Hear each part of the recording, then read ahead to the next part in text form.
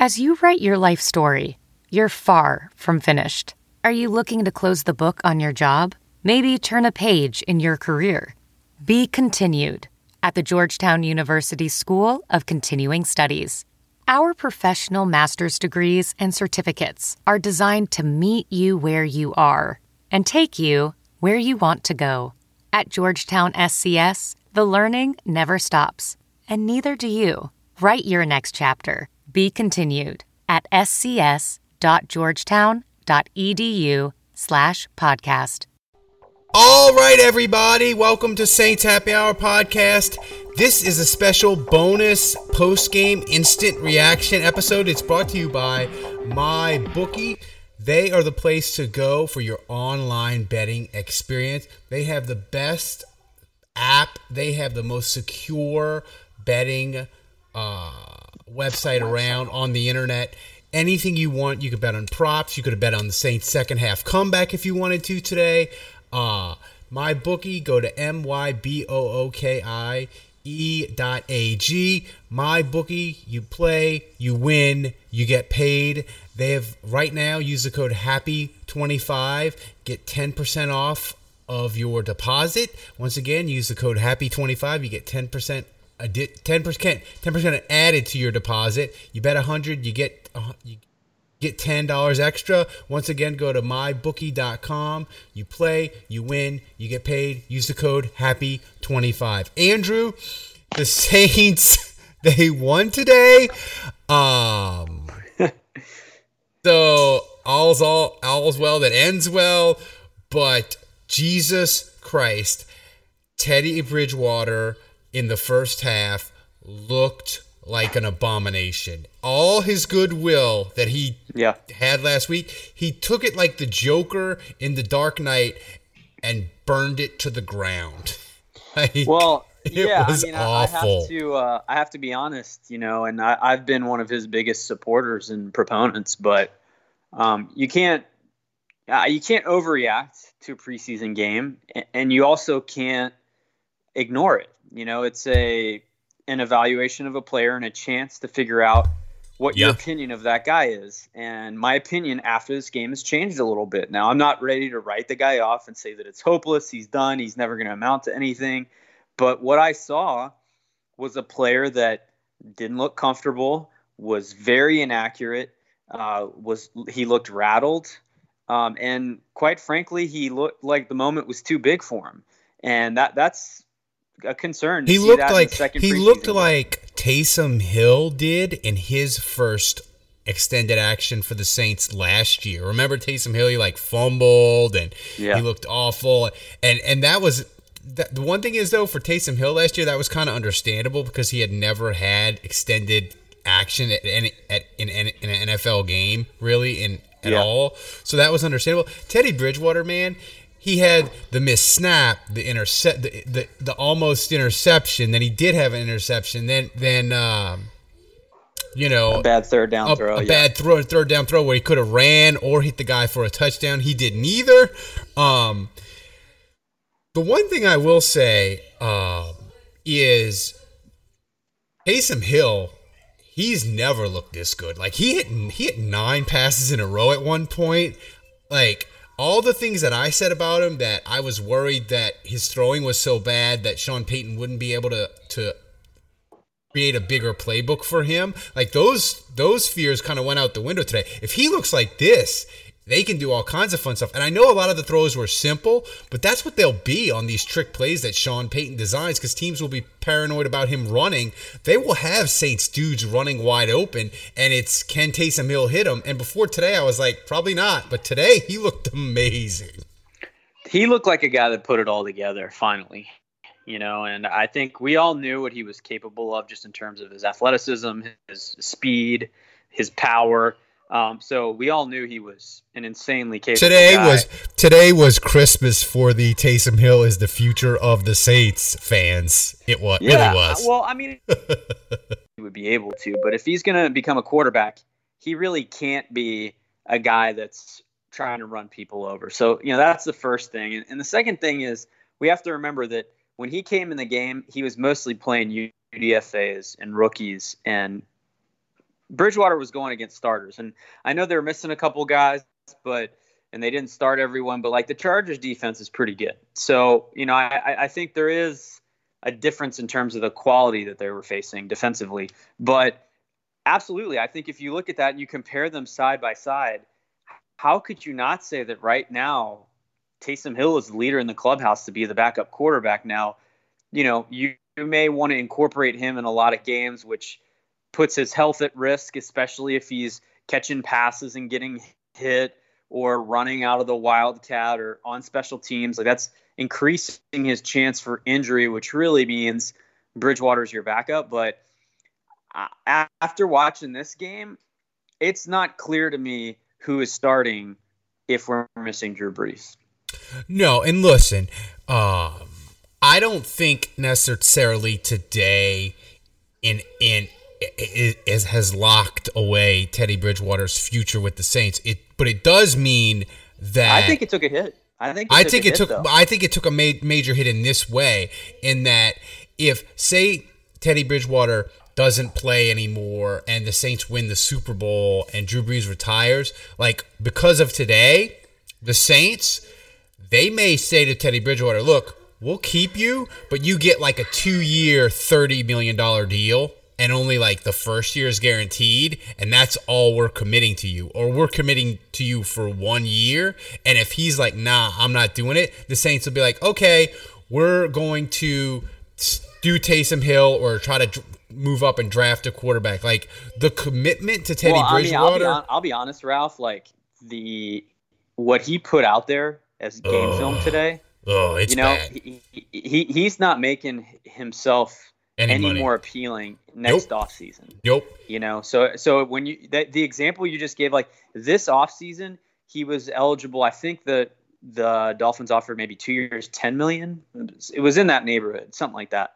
But if that's what he was able to get this offseason, I don't know that number's any better right now based off what we've seen and what he's put on tape. So, again, like it was a half of football. He was on the road, but it was so bad. He obviously he didn't have it today. There's no other way to paint that. But there's going to be 2 other games, so we'll see how those go. But if I'm judging it based off everything I've seen thus far, I prefer Taysom Hill as the backup.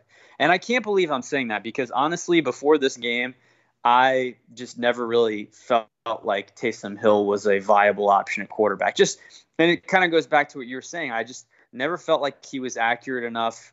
I felt like he was too aggressive as a runner where, I wasn't sure if he'd be able to shut it off and maybe not take as many hits and be more careful with his body, especially considering his injury history. But he looks so locked in today. So like he looked locked in, man. He in a way that he has not before. Like in the broadcast, they mentioned that Sean Payton had said, this guy could be the next Steve Young. And I mean, I laughed at that because I'm just like, come on, like, why would you say something like that and put that kind of pressure on this guy? Like, can we just like make him like? Well, to be fair to Sean Payton, people forget Steve Young. Ophthalmologist Dr. Strauss has seen firsthand how the metaverse is helping surgeons practice the procedures to treat cataracts.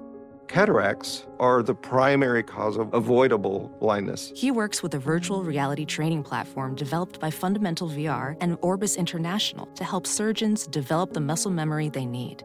The result? More confident, capable surgeons. And even more importantly, patients who can see. Explore more stories like Dr. Strauss's at meta.com/metaverseimpact.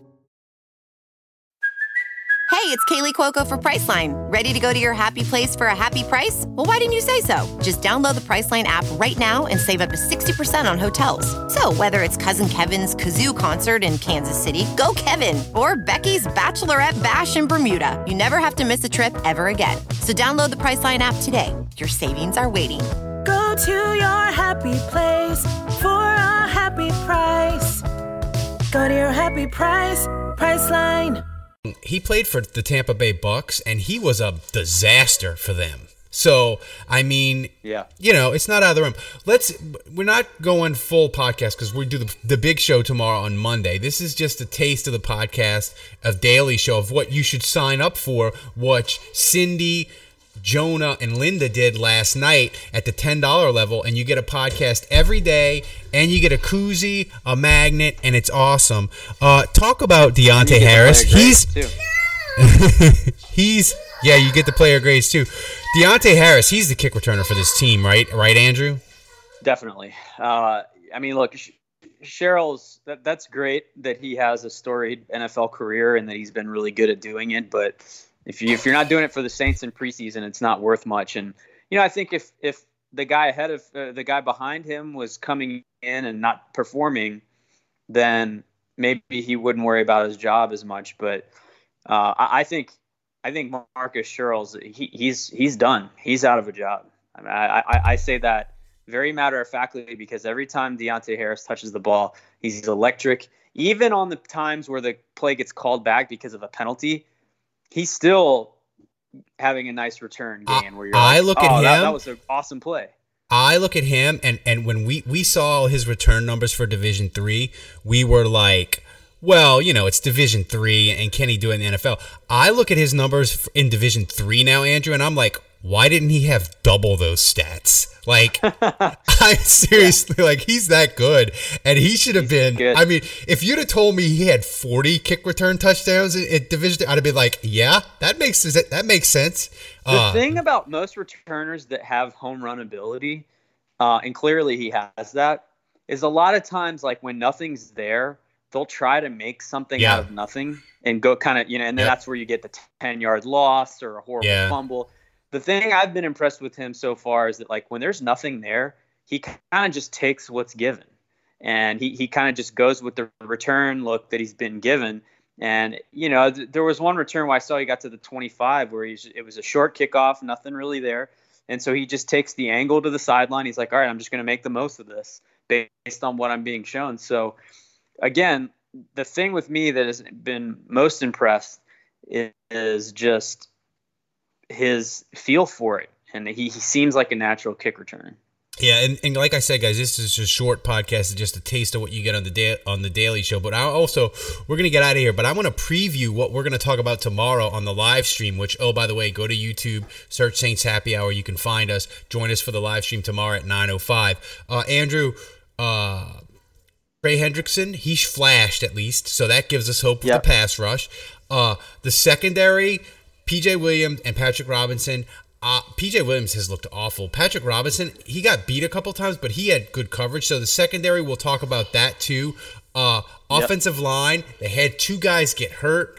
The depth there is totally shot. Is there anything else that you saw that you are going to talk more in depth on tomorrow, besides my UDFA son looking both spectacular and terrible all in the span of a quarter and a half? I mean, the cardinal sin of giving up a punt return for a touchdown right before halftime as the clock is expiring is that's unforgivable. That is just unspeakable horror that I saw there. And I'd been talking up the special teams too, and how great they were looking. So that was sickening to see. Caden Ellis, the rookie, is exciting. He looked good to me, and maybe there is some depth at linebacker after all. Yeah. So this wraps up. Maybe we don't need to rush Manti Te'o to the bat phone just yet. just yet. Manti Te'o, Sean Payton was probably texting him last night, and then Sean Payton will ghost him this week. Manti will be like, "Hey, Sean, still need me to come to the New Orleans?" And it just goes. New phone, who dis? New phone, who dis? So this wraps up our instant reaction podcast. Join us tomorrow, 9:05 for the live stream. And if you love this podcast on Sunday night, Monday morning, free, you want to sign up for our daily show because once the regular season starts, the gate closes and you won't have any more free access. Only people that pay are going to get the access, except for the Monday show and the Wednesday show. All the other daily stuff, if you don't pay, you don't get it. So sign up. You get all kinds of free stuff, a koozie, a magnet, and a screensaver. Do it. We will see you Monday night, 9 o'clock.